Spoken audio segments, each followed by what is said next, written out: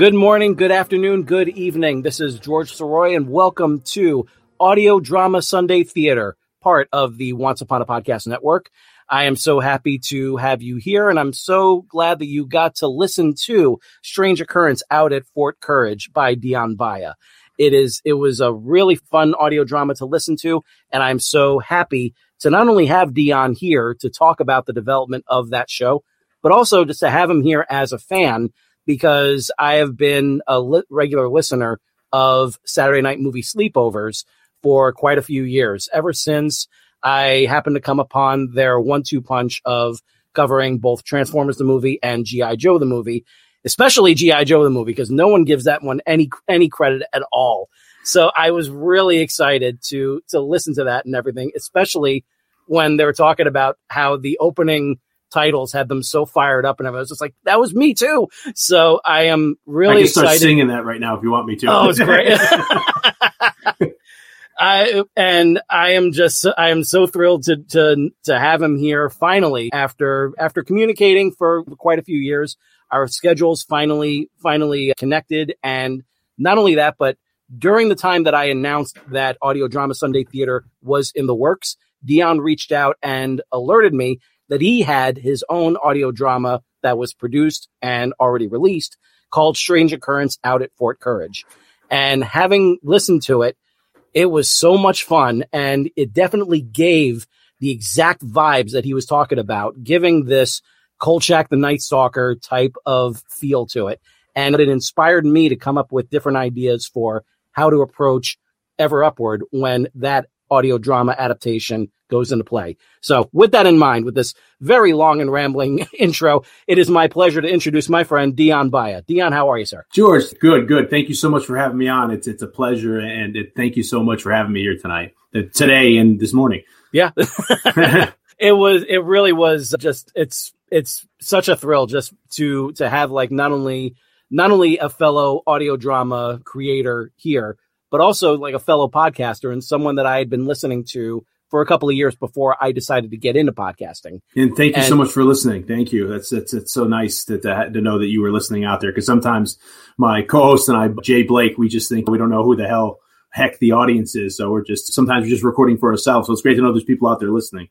Absolutely, man. Absolutely. And I do have to say that during the time when you guys were regularly putting out episodes, like it was so much fun to just kind of go back, listen to some of the older ones, and then all of a sudden just go through it and go through the catalog and seeing like all these same different vibes, same kinds of vibes that I had with these different films growing up. And like I said, the fact that you guys gave kudos to G.I. Joe the movie when so many other people were just kind of pushing it under the rug and proclaiming it like some sort of embarrassment because of the lengths that it went to. I was just like, you got to celebrate that because of the lengths it went to. Well, that was kind of one of the mantras when we started that podcast, Saturday Night Movie Sleepovers. We wanted to say we're going to kind of celebrate every movie we go on and try to do a diverse enough, I guess, catalog of movies and stuff, and come at it like, some people may not like this movie or that movie, but we're coming into it with just love. A lot of times, another impetus for the podcast was people were just pooping on a lot of the movies. Yeah. And that became like the sarcastic kind of snarky podcast where they just make fun of stuff. And we're like, hey, what we used to always say is like any movie is somebody's favorite movie. So we would do something like G.I. Joe the movie and be like, people may not think this is a great movie, but we loved it.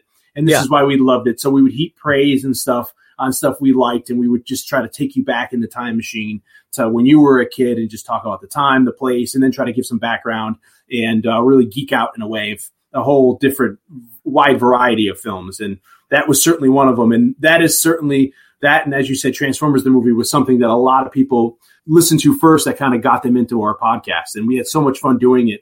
And a lot of times those podcasts, it's almost like we want to go back and talk about the movies again because we had so much fun doing them. And it was so long ago. We're like, hey, we still have more to say about it. It's really good times. Those were like the gateway episodes, really, just kind of like the ones that a lot of people were just kind of like flipping through, just seeing like what other shows are talking about these movies. Because like you said, like a lot of these movies are just denigrated.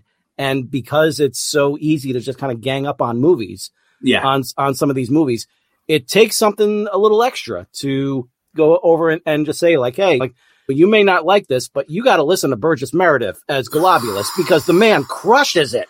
Oh, you want to talk about good. audio When this drama. time worm goes down to that, I used to know that by heart. When this time thing. worm completes its journey, Yeah. the pods will ripen, the spores will burst forth, and It's this so pitiful planet will be ours.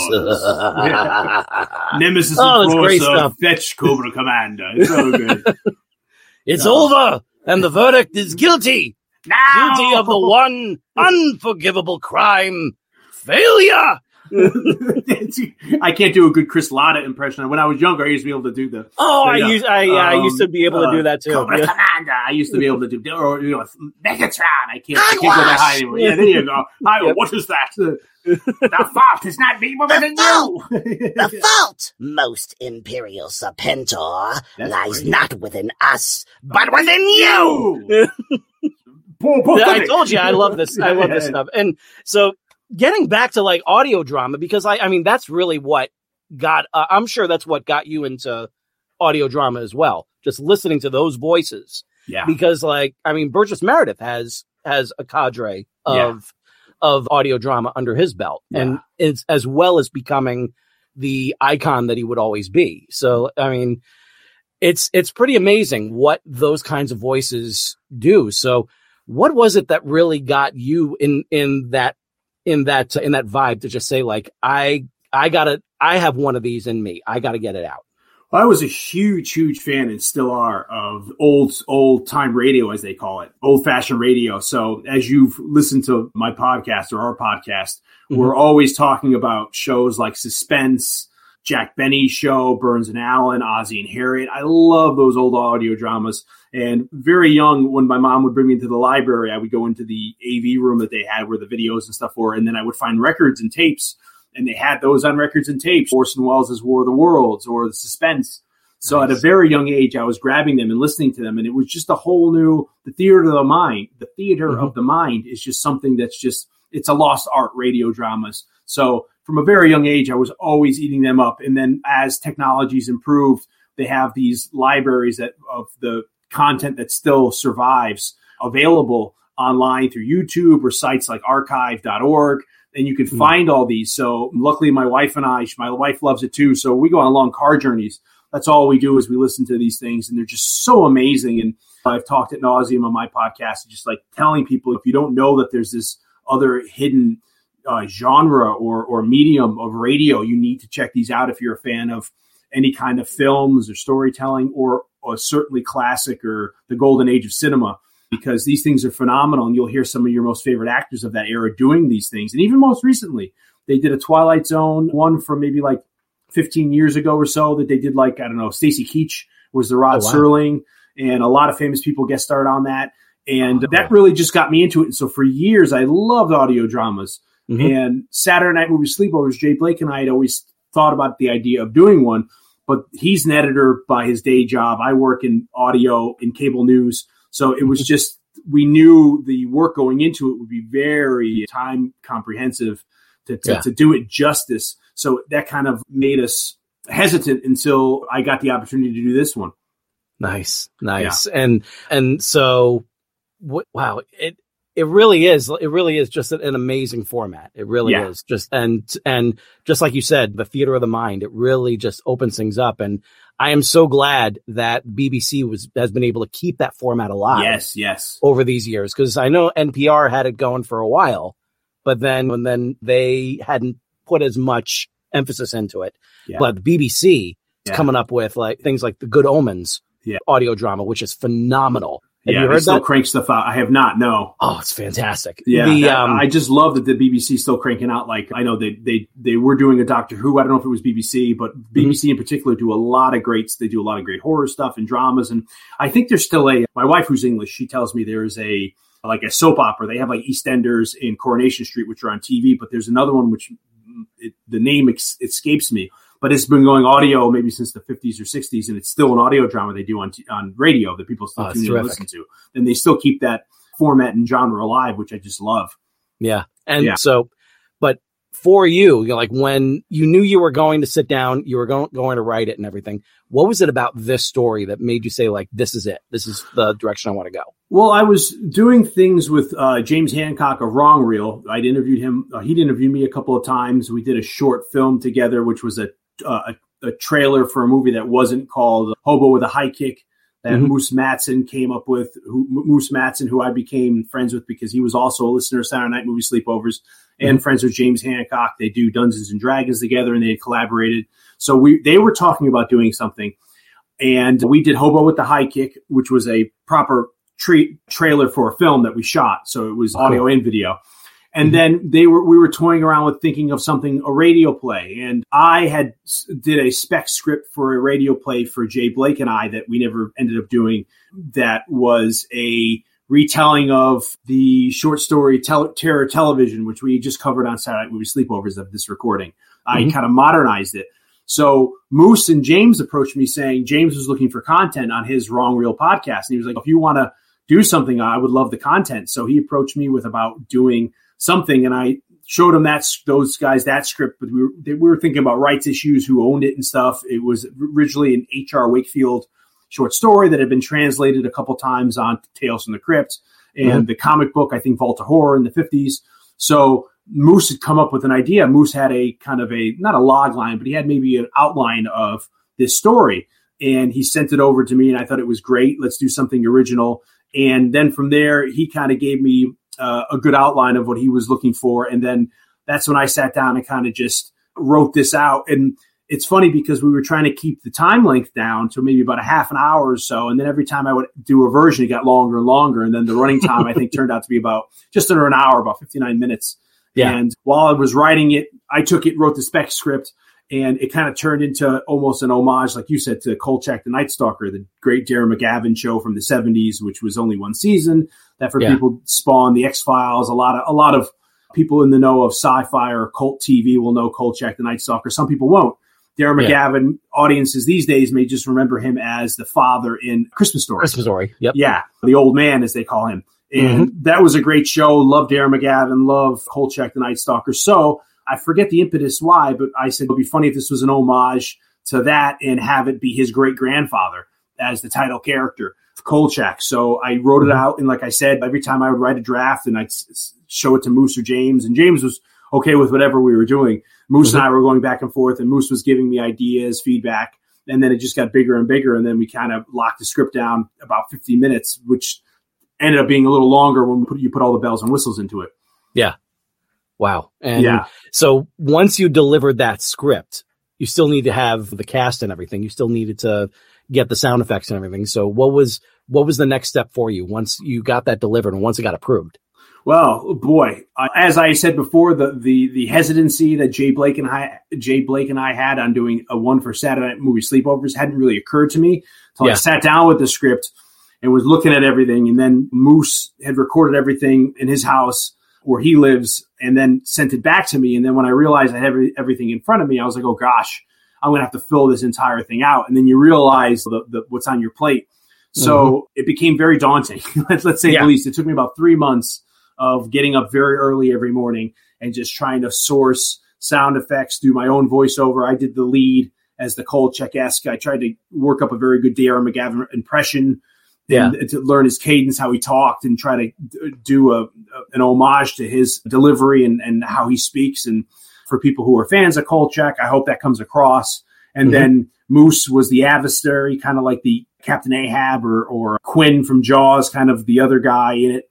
And we just decided very early on we would do something when we were writing as well, that it would just be the two of us. And then we would try to fill up the dialogue of the other characters. We would just swap. So we just made a list of who we'd like to do. And then he covered half the characters. I covered the other half. And then I think the one other line that I have in there, my wife did, the female voice that was in there. And then once we got all that recorded, it was just became the very, very heavy lifting task of just getting all the sound effects going on YouTube or whatever, trying to just find stuff and just put it together. And I usually am the editor to do the post-production work for Saturday Night Movie Sleepovers.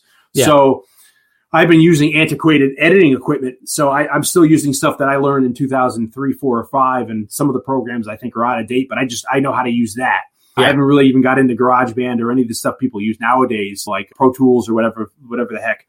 So I was still using these older formats to lay down the audio files and and then moving over to another program to mix it in a multiple mix form.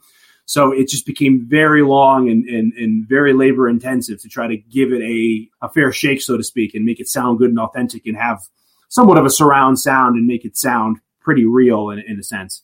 It definitely had that sense of like, let me tell you a story around a fire. Yeah. That kind of feeling. Like it was definitely one of those, just like turn the lights down and just kind of let yourself get immersed. Let these guys go off and tell you the story. And it really was like a real good, real fun experience just listening to it. So like, what was your initial thought? Like once the whole thing was finished? I thought it was okay and submitted to James. James loved it, James Hancock, and then he put it on Wrong Reel. And then we haven't really got any feedback from it. I mean, it's really hard because it's like throwing a pebble into an ocean. Yeah. It's hard to get a real response to it. You can send it to friends and stuff like that. But aside from that, we haven't really, I don't know who's listened to it or whatever. So it's great to have a format like this where you're able to put it on and give it some life because we had completed it. We worked it out in the fall into the winter of 2021. And then in early winter 2022, January is when we recorded. And then I edited for the 3 months. And I think I had it done maybe by April or May of 2022. And then we released it maybe near the end of May, I think it was 2022. And that was kind of it. And we don't know where it went from there. It was just something that he had on Wrong Reel, his streaming network platform. Yeah. And that was kind of it. I didn't really submit it to anything because I didn't know what to do and stuff like that. So it kind of was like, that was it. I pushed it out the door, shut the door, and that was kind of it. So I hope people like it and enjoy it. And it's good for it to find an audience in itself, which I don't know if it has. Do you feel like you got another one in you?